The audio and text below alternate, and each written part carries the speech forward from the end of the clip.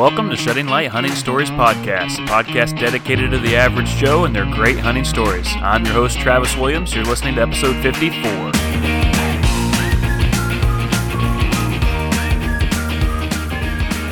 Hey guys, welcome to the show. Hope that you are having a great week. Not a whole lot going on here in Southeast Ohio as far as hunting is concerned for me, but have been a part of an indoor 3D league, and the first week, man, I did really well. Super proud of my 205 score out of 220. That's pretty good for me. And then last week, I shot a 194, so not as good.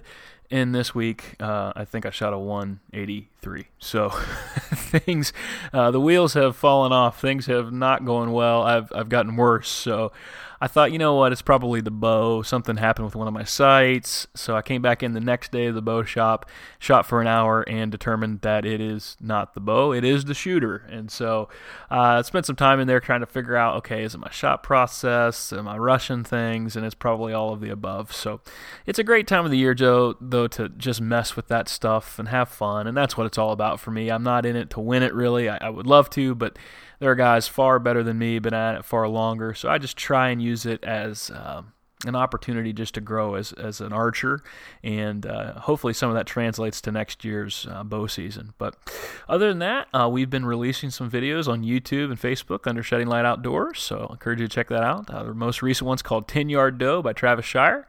Trav, he is normally a recurve guy. That's what he loves to do. But every once in a while, he just can't resist the urge to get out the old Hoyt, get out the compound, and make things a little bit easier on himself. It eats him alive to watch a doe walk by at 30 yards, and he can't shoot it. So this particular hunt, he goes out with the compound, and when you know it, a doe steps out at 10 yards.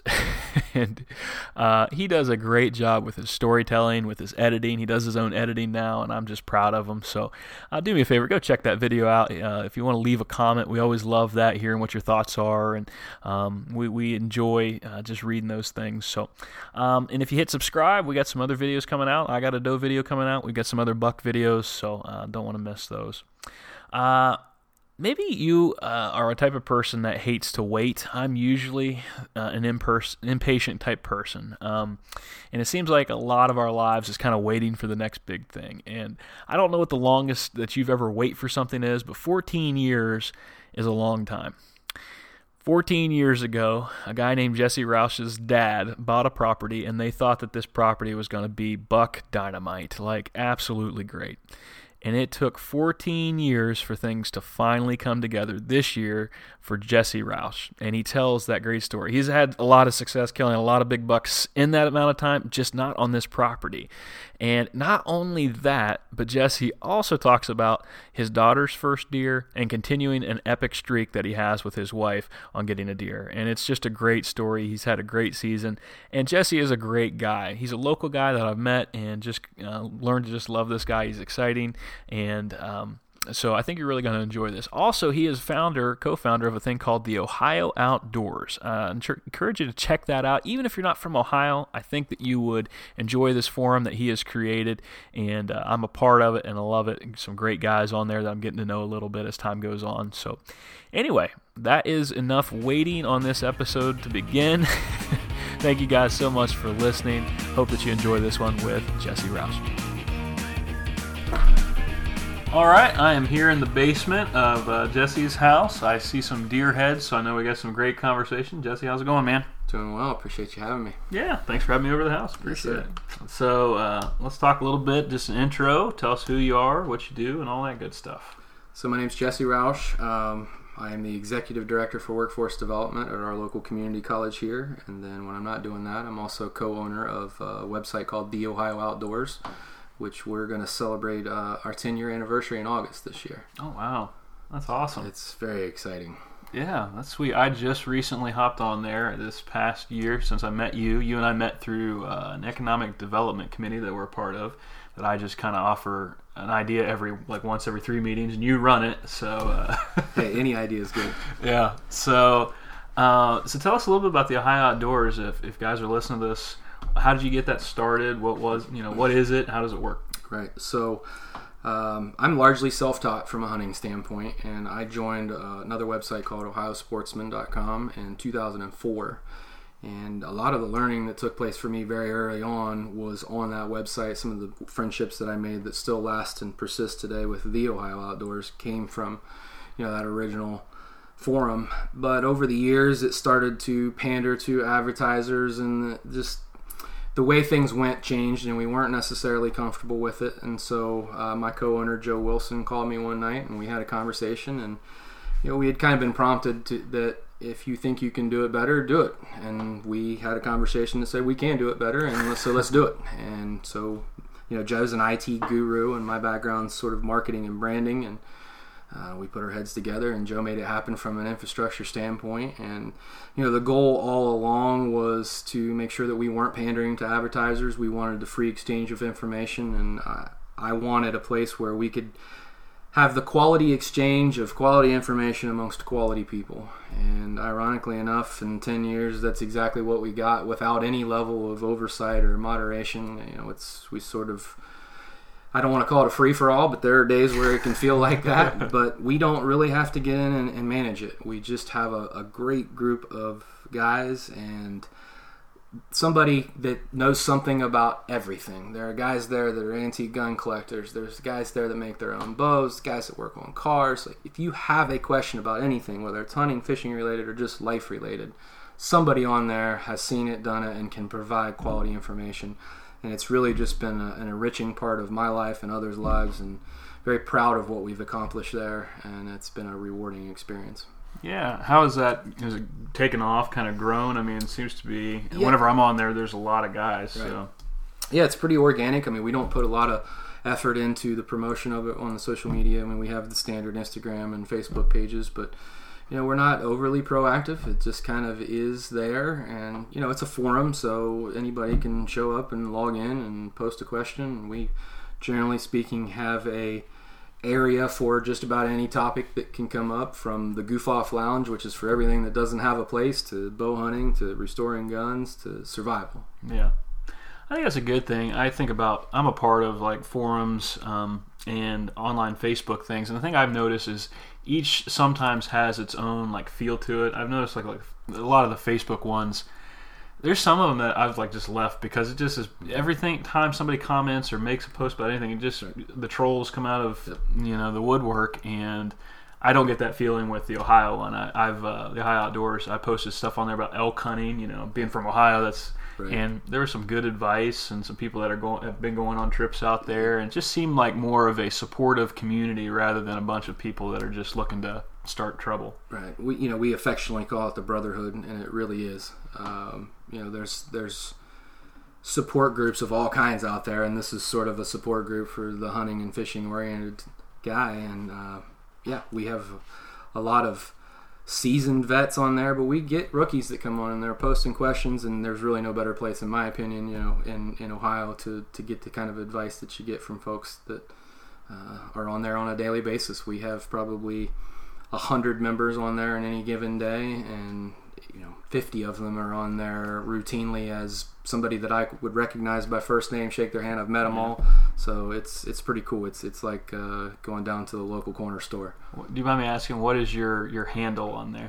Bowhunter 1023. Bowhunter 1023. Okay, I always forget. And I'm like, I know one of these guys commenting is Jesse, but I'm not sure which one. No, I came out of the gate, and my very first handle in 2004 was that, and I've just persisted with it. It fits. Yeah. So you are a bow hunter. How did you get into hunting, Jesse? Tell us a little bit about just kind of your start into this thing that's a big passion of yours now. So, like a lot of guys that grew up around here in Washington County, gun season was a big part of life, and we got the first day of gun season off around here, and so I was exposed to gun hunting at a very early age, probably 6, 7, 8 years old. Really, the first trips that I made afield with my dad and uncles.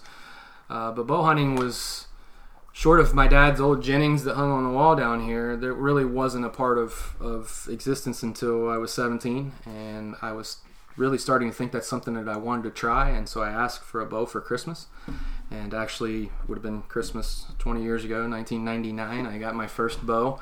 It was a Bear Whitetail 2, and I went out back and I probably shot 8 or 9 arrows and decided this is good enough. I'm going to go for a hunt, and I went for a hunt about 300 yards from where we're sitting right now, and I had a doe come out of a field and walk down in the creek bottom, and I missed low. You know, I didn't understand the whole bend at the waist thing yet. And it's the best thing that could have happened to me, because I didn't wound her, I didn't maim her, I missed her, and that miss, as soon as the arrow hit the rocks underneath of her, I said, I got to learn how to do this. And that set me on the course that is, you know, pretty much in a lot of ways defined who I am to this day. Yeah. So you get into it a little bit more. Is this something, did your dad encourage this, or was he kind of a little like, you know, my dad, we didn't bow hunt until way late, you know, in hunting. So my dad will say that he thought it was going to be a passing fancy. I don't think he expected me to stick with it the same way that I did. The following fall, I killed my first deer on the ground with a bow, you know, 600-700 yards from where we're sitting here. So I have a lot of the experience took place, you know, where we're at right now. And it just progressed. I went to Ohio University. I left in 2001. I was down there 2001, 2005.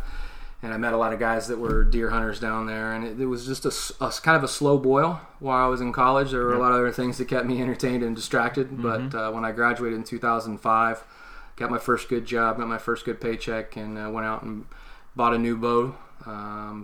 Learned how to make arrows, and it just has progressively built from there. And then obviously being around the forums, we've had what we call arrow school, where guys will, you know, seasoned vets who understand how to build arrows would have a summer event, and I learned a lot of the building arrows and working with components and tuning on bows from over the summer from those guys, and it's just been a progressive learning curve.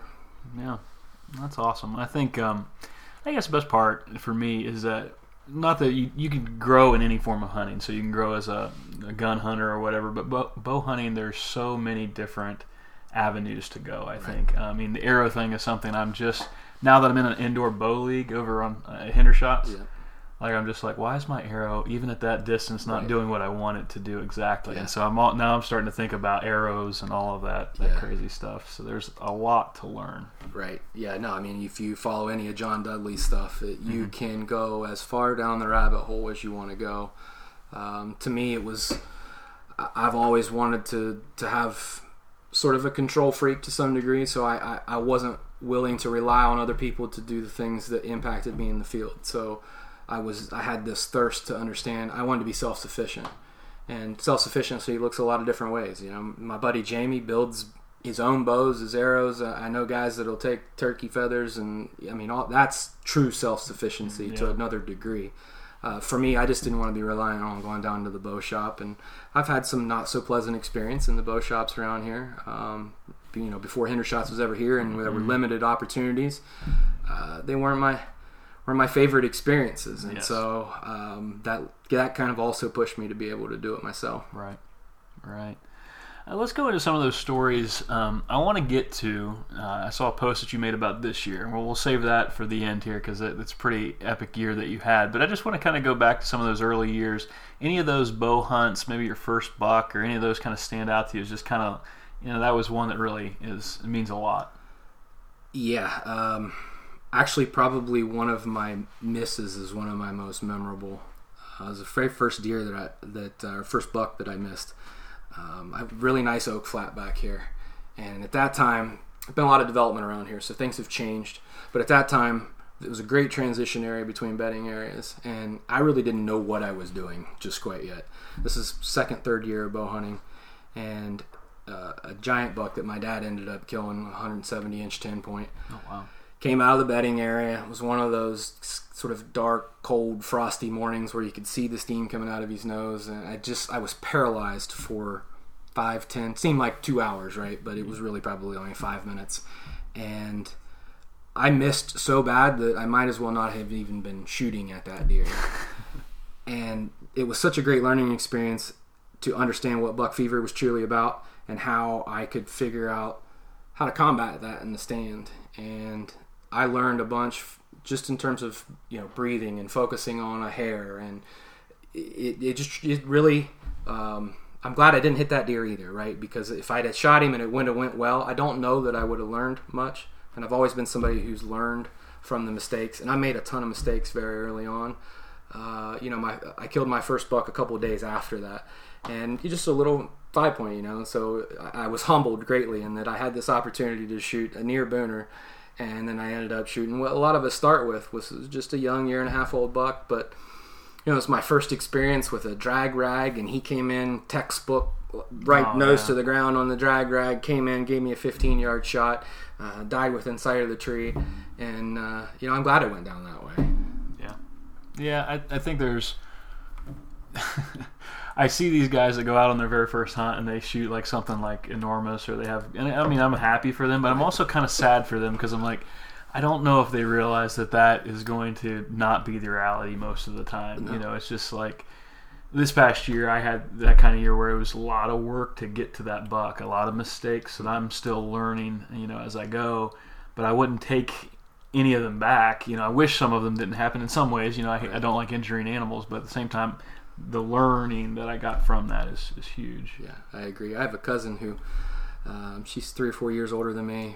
Got a spur one day, wanted to go for a hunt. My uncle took her out on Sunday of gun season, and thinking nothing would happen. It was warm. Walk out, there's a 140-inch buck laying under a tree in the middle of a hayfield. They wait him out. She shoots him. She's never hunted again.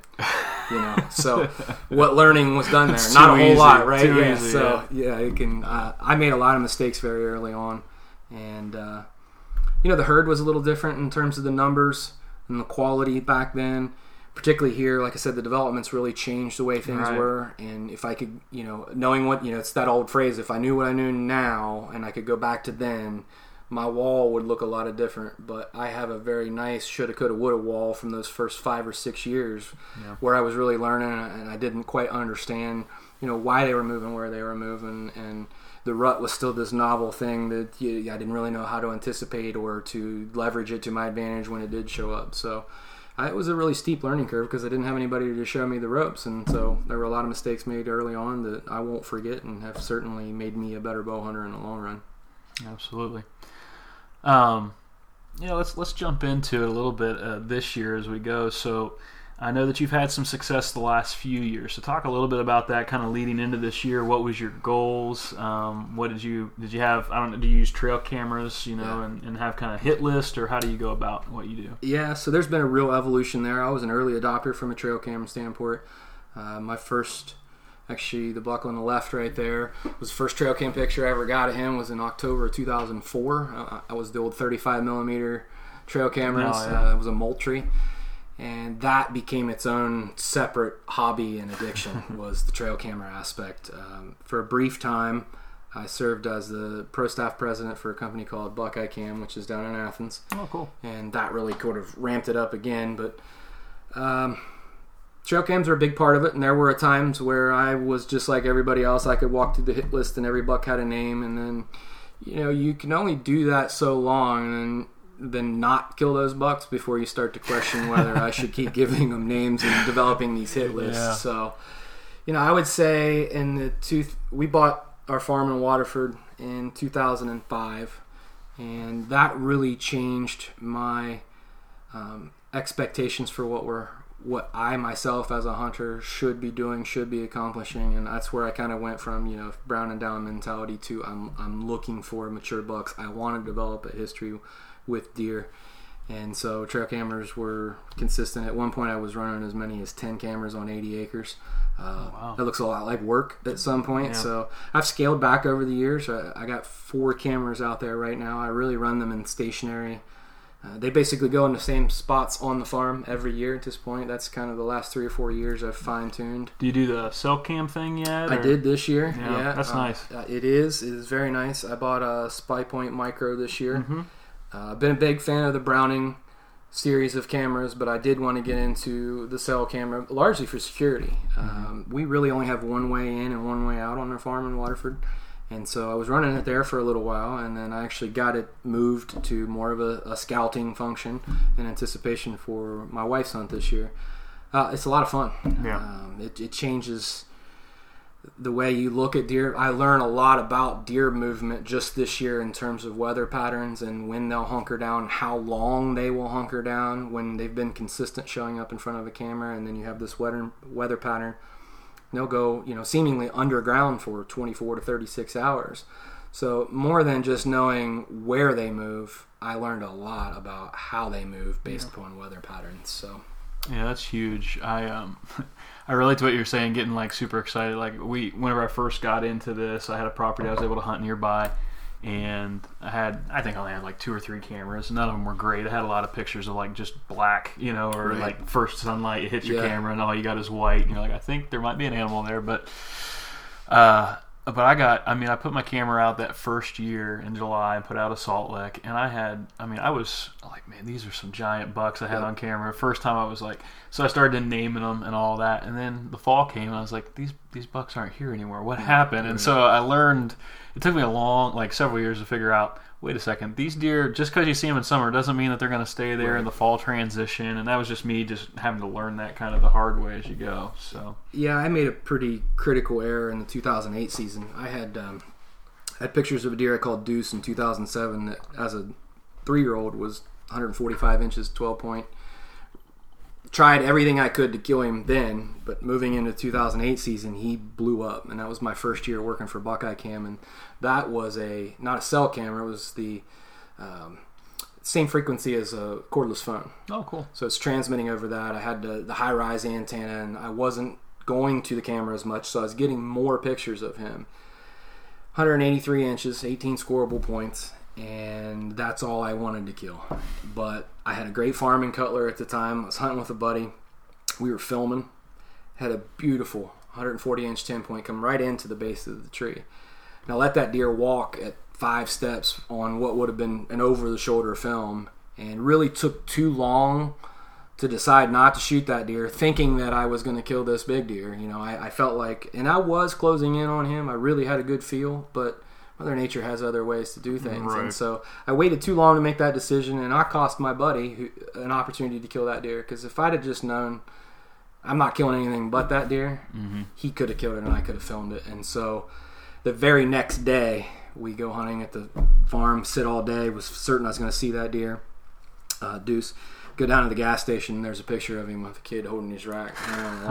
Turns out he'd been dead for 2 weeks, got hit by a car on Halloween, and I'd been hunting a ghost for 2 weeks. Oh my goodness. I passed 2 really nice deer in anticipation of that. And, over the years I've racked up maybe 24 140 plus type deer that I can't tell you what happened to them. There's a couple of them in there that I know the neighbors killed, but there's a majority of them that they just disappear. And so heartbreak seems like a big word to use when we're talking about an animal, but when you have your expectations and desires set on something and then it doesn't work out, I think that's the downside of the cameras.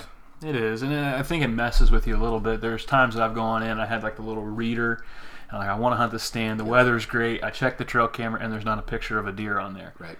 And it's like, it messes with you. You're sitting there in the stand thinking, I need to go switch spots, and I think sometimes the deer actually, I've seen pictures of bucks where they're looking right at the camera, and then that's about the only picture you have. So I think the bucks actually sometimes, it might sound crazy, but I think they might just avoid the path of the camera. They'll take a different, they'll still be in that general spot, but the camera will mess with you a little bit. There is a little bit of that you have to work through. Yeah, I wonder at how many times have I hurt myself trying to help myself, right? Yeah. And I'm sure it's happened more times than I care to know.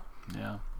Well, you've had a string of some good years, so let's get into that a little bit. Coming into this year, you set goals? You seem to be a very goal-oriented person. Are you setting goals, or is it just kind of like, I'm just going to go whenever I get a chance to go, or how do you do it? That's kind of evolved a little bit too. Fatherhood changes that a little bit. Early on, before I became a father, it was specific deer goals. That's evolved a little bit to mature deer goals. I don't want to go back to that 2008 season where it was you really just focused on one deer. If that deer's mature, I'm good at this point. So really, those goals have evolved to being safe, having fun, because there were a couple years there where I wasn't having fun. It's too much pressure, self-induced, right? It's self-inflicted pressure. Is part of that from running like an outdoor forum? Does that mess with it at all, or just kind of self goals? No, because those guys aren't expecting me to. They might, but they don't put the pressure on me. Okay. It's more of I was a 3-sport athlete, and when I finished high school and athletics were by and large done, the competition became the deer, and so that's where the pressure comes in, right? It's you're competing winning. against yourself. Yeah, it's winning. It's I'm very motivated by winning, and so it's that's easy to define with a mature buck, right? And I've had this goal all along to kill an Ohio big buck, and there's one at the taxidermist. There's 5 sitting there. None of them cracked the 140-inch mark, but there's 3 5-year-olds and 3 6-year-olds. So those are wins. But I had this arbitrary, inches mark in my mind all these years that I was competing against, and the longer that it went and I was failing to achieve that number, the more pressure I put on myself. And so there was a stretch there, and I would say 2015-16 where I was miserable to some degree. I was hunting only because it's what I know to do, and I wasn't having the kind of fun. So really the last few years it's changed. I knew going into this season that my daughter was right on the edge of being able to hunt. I've been looking forward to hunting with my children for a long time, even before I had kids, because I knew that was going to be a fun aspect. And then, my wife started hunting with me before we were even engaged, and she killed a deer the very first year we were together. And so there's then this thing we call the streak that's just progressively grown, and so that remains a goal. But I've dialed it back a little bit and trying to say that it's going to be this buck or these inches, and it's really just get in the field and be safe and have fun. Yeah, I think that's smart. I think the inches thing really messes with a lot of guys, and I'm at that stage where I'm just trying to climb the ladder. But at a certain point, I don't know, and it is kind of based off of inches. Hopefully, I try and balance that with the mature deer thing too. But it's you can let this become so much of an obsession that it's not fun anymore. And if that happens, it's not good. Well, and I think even the inches thing is going to get more difficult. I have a running group text message with several guys from the forum that started during the rut probably 8 or 9 years ago. And interestingly enough, recently we were just talking about sort of that threshold average buck size we believe is decreasing. I don't see the really big bucks that I used to see a decade plus ago. Yeah. There's several factors that run into that, but there are several guys that agree that finding a 160 10 years ago wasn't a big deal. Finding a 160 today is a totally different story. And so if that's going to be your mark, well, then you have to, it's tough no matter what the conditions of the herd are, no matter how good your property is. If you're going to put some of those metrics to it, you have to anticipate failure. Yeah, that's a good point. So let's get into it. What led up to you getting the buck this year and some of the other stories that kind of go along with that? Yeah, so I was certain that when we bought the farm in 2005 that I could become the jury brother of Southeast Ohio. I thought, here's this 80 acres, and I love the habitat management component of it.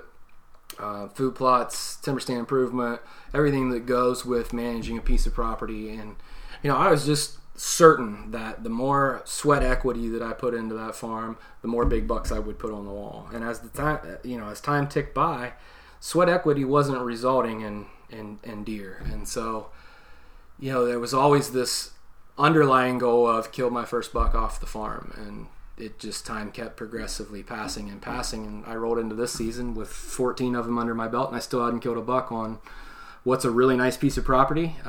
You're going to other places and having success? I was having success here. I mean, this is my honey hole where we're sitting. I can guarantee, I pretty much knew that I could go back here and have encounters more frequently on 11 acres. It's the right 11 acres, right?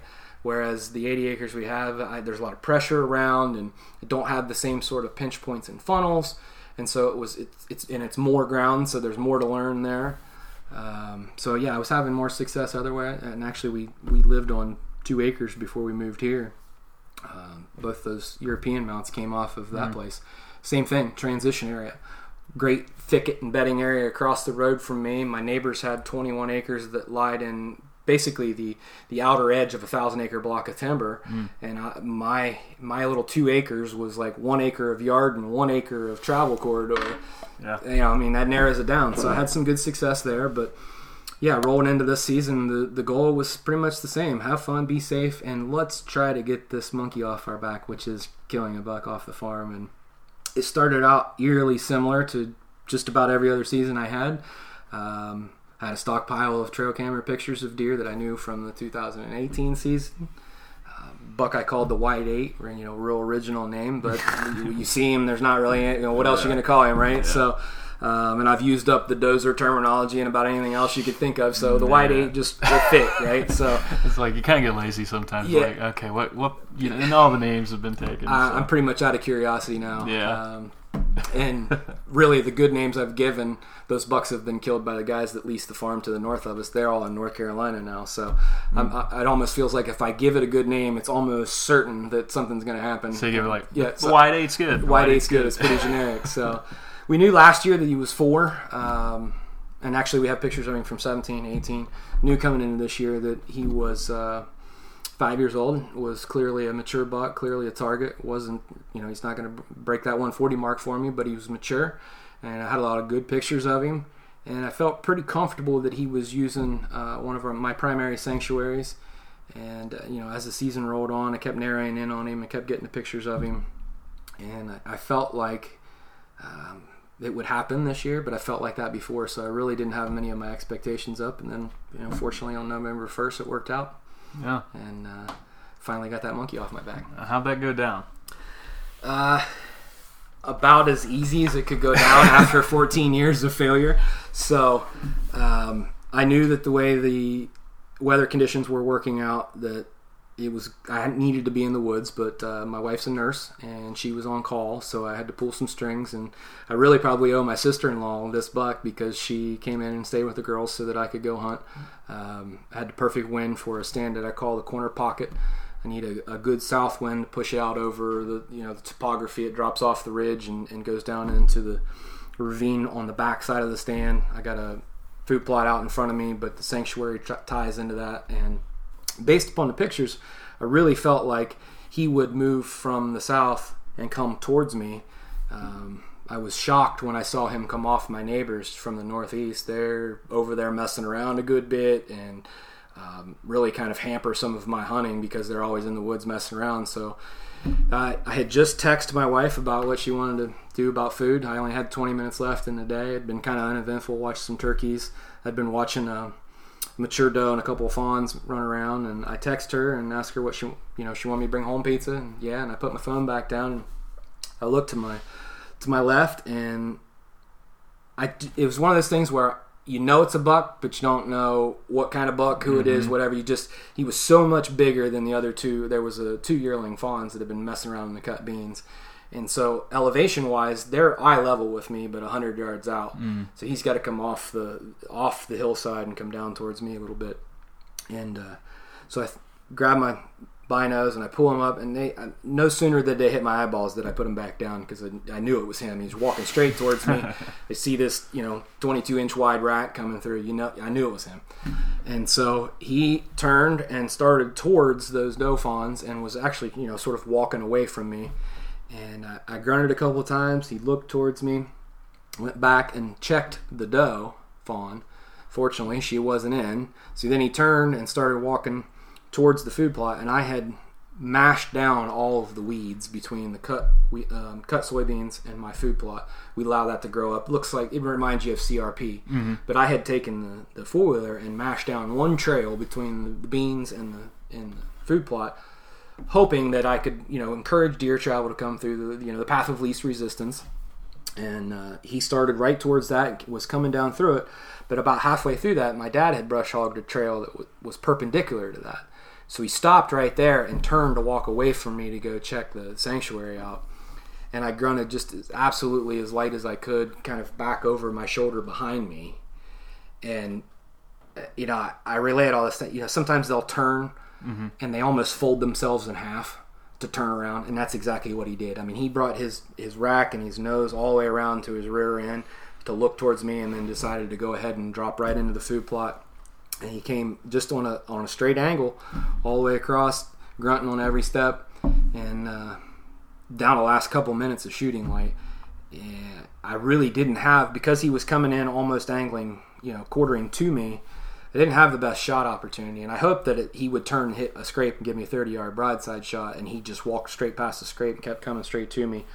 And when he got to 12 steps, even though he was quartering too, he's essentially right below me, and I had full faith of I shoot almost a 500 grain arrow, and I had no fear of being able to put it through right there. So he came through and stopped, gave me a 12-yard shot, and I was able to put it right down through him, and he crashed over the hill. And at that point, I'm thinking, okay, maybe, but I don't want to get my hopes up because I've been let down before. And so I backed out, made a couple phone calls and did the hardest thing, which is to wait 3 hours. And one of my good friends and my cousin came out, and we were able to walk. Basically, we walked straight over the hill. He didn't make it 100 yards and folded up in the creek below the corner pocket, which has been my primary habitat management spot for 14 years. When I put that food plot in 2007, I think was the first year I put that in, that this is the spot. This is going to be the spot where we consistently kill mature deer, and I've had a lot of great pictures there. It never came together, and that night it was like I'd been planning for all those years. It went down absolutely That had perfect. to feel good. It was great, Yeah, he surprised me. He came from an area I wasn't expecting, but he came through doing what I thought he would do, and that was getting downwind of that bedding area. And man, it felt so good to have all those years of frustration and failure, and I've been so close so many times to get it done and get it done on a deer where I did have some history. I did have some pictures.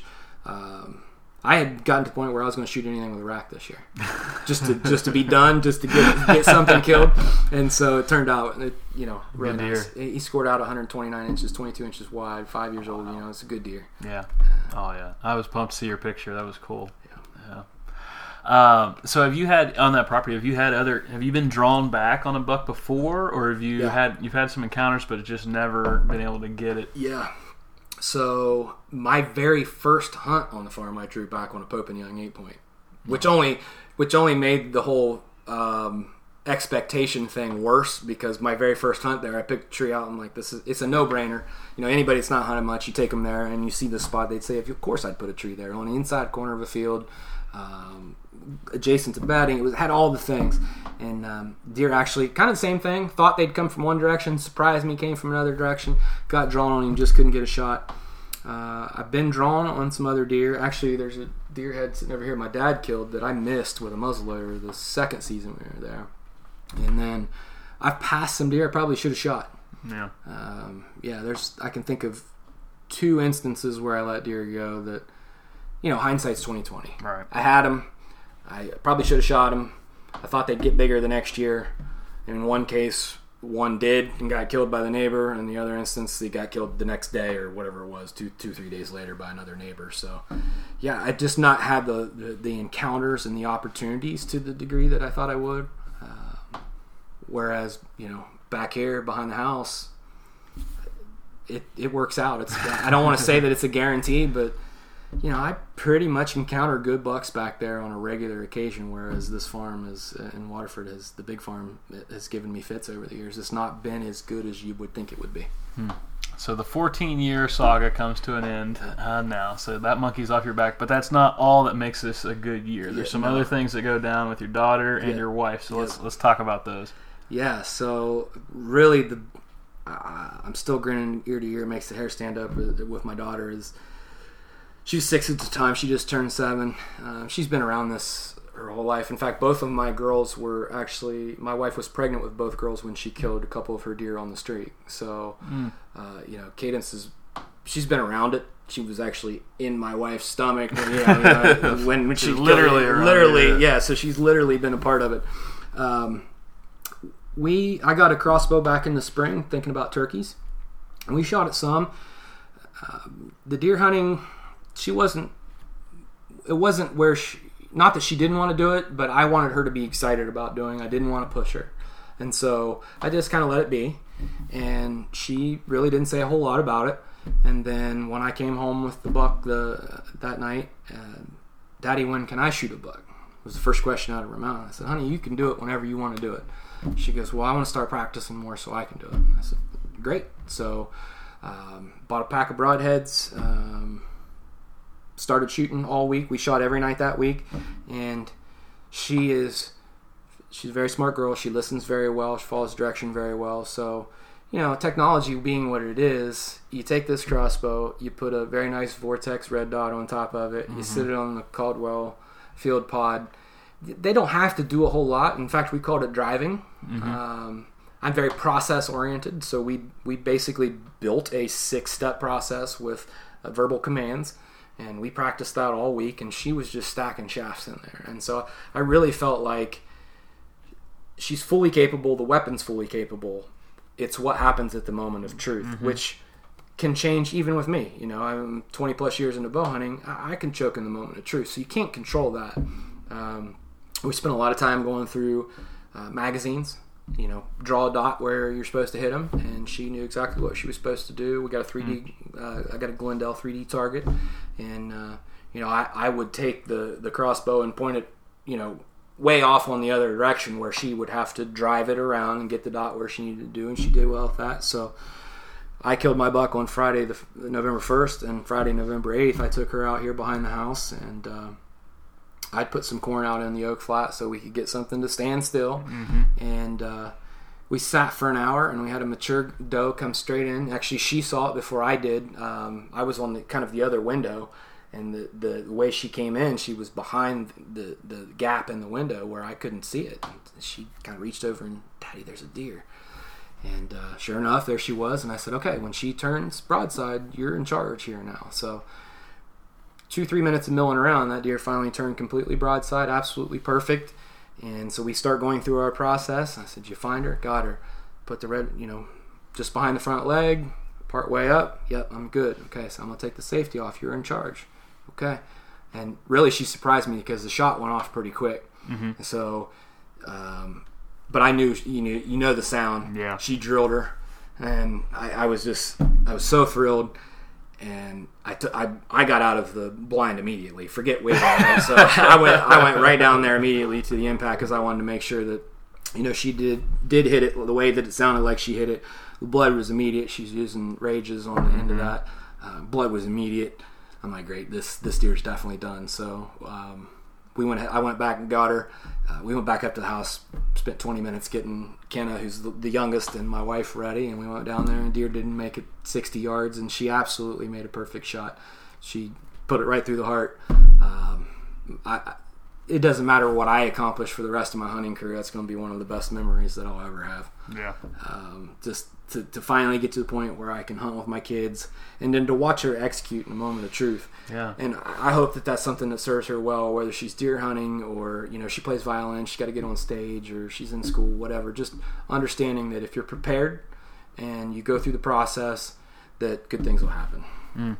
That's solid. And I think I like what some of the things that you did just to train her so that she was at that point. I think a lot of people, they don't put that amount of effort into it. They just kind of hope that they get lucky, and maybe they shoot, you know, 5-10 times, like your first time. Yeah, exactly. Like, the total opposite I shot of what 8 times. I'm good. Yeah. You know, so yeah. And you know, we didn't shoot a bunch. We might have only shot 50 bolts, which, you know, that's arguable whether that's enough. But again, it's up to me as the hunter and the adult and the father to assess whether those 50 were good 50 or bad 50. Yeah. And I'll be honest with you, there were 47 good ones and a couple that we needed to work on. But by and large, I've seen worse things afield than what I was seeing with her in her practice. So, you know, but there's this fear, right? You don't want to, if she gut shot it, then it's like, well, was I too, you know, did we not do things properly? Did we not practice enough?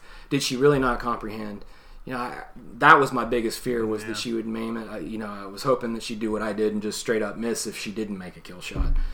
But she executed to perfection, and I couldn't have been happier about that. Oh, that's cool.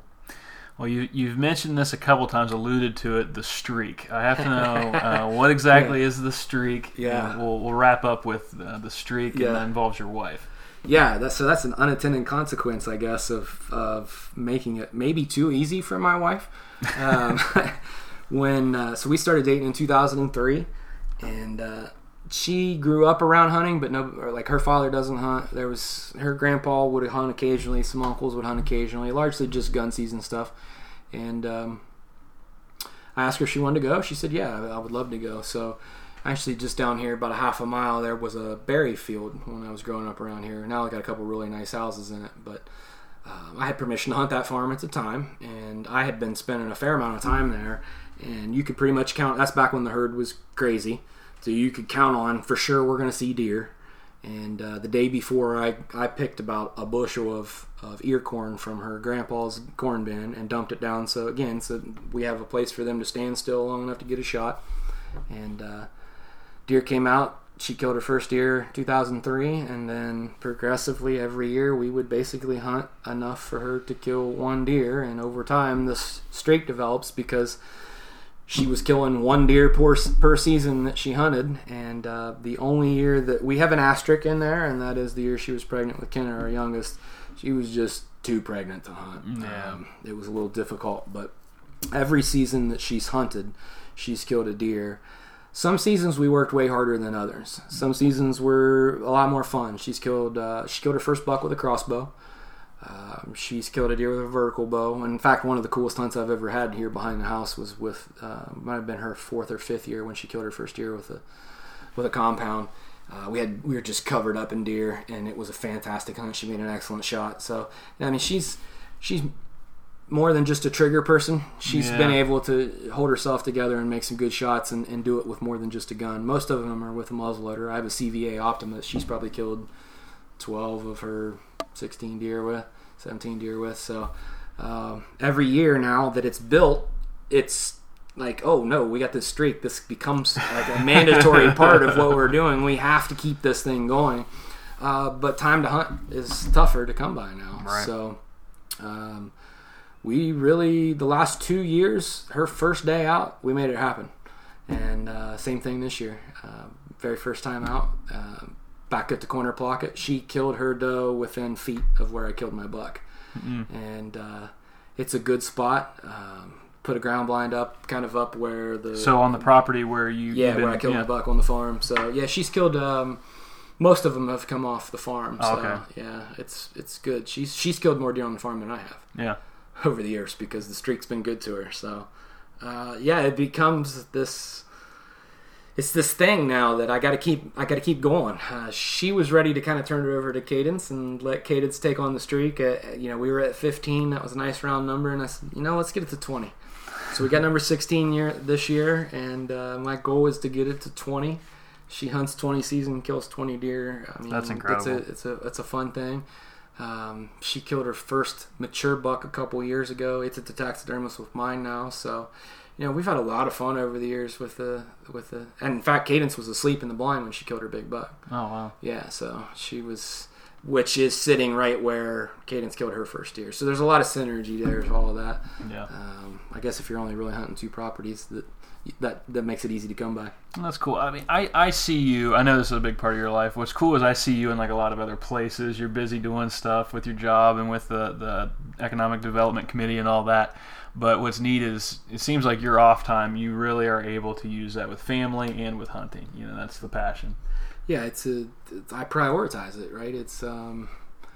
It is who I am. When I proposed to my wife, sitting on a 4-wheeler right where she killed her first deer, that was intentional, and I prefaced the proposal with, hunting is a huge part of my life, and it always will be. If that's a problem, this isn't going to work. And I love my wife. She's been awesome. She gets it. She's always got it. It's never been a problem. That was before I picked up waterfowling, and we went down that path.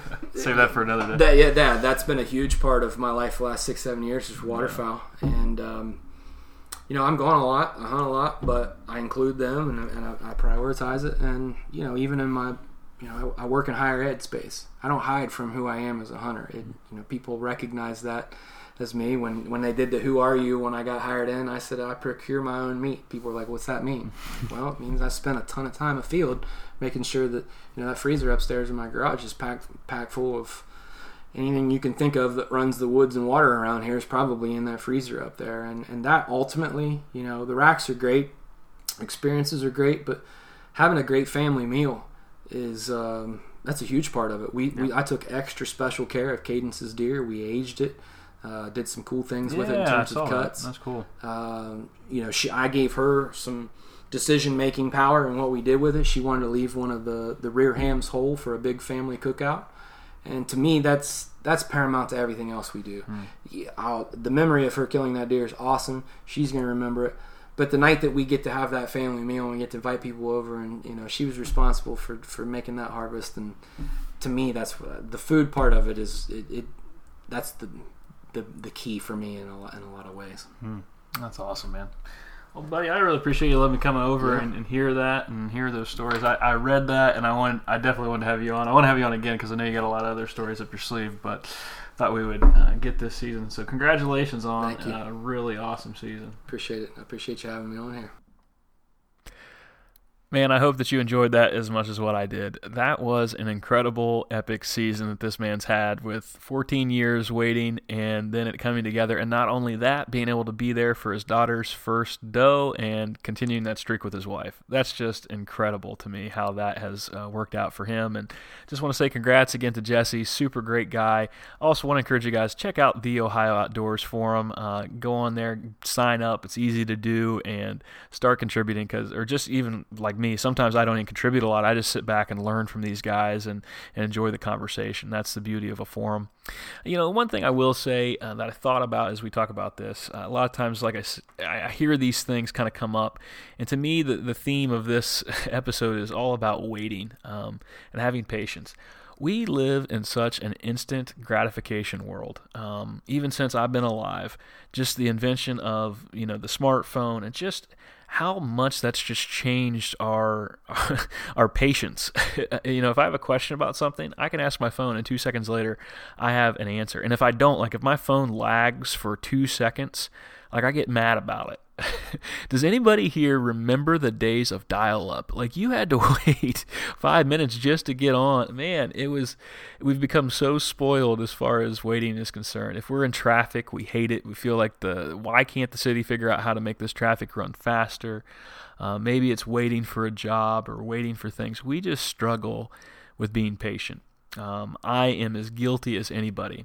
And whenever I think about the Bible, there are so many verses that talk about having patience, but it's interesting what it says. Psalm 27:14 says, "Wait for the Lord, be strong, and let your heart take courage. Yes, wait for the Lord." And there's several other verses that talk about this idea of if we're going to have patience, we need to have patience and wait on God. And that's kind of a weird thing to think about. What does that even mean or look like?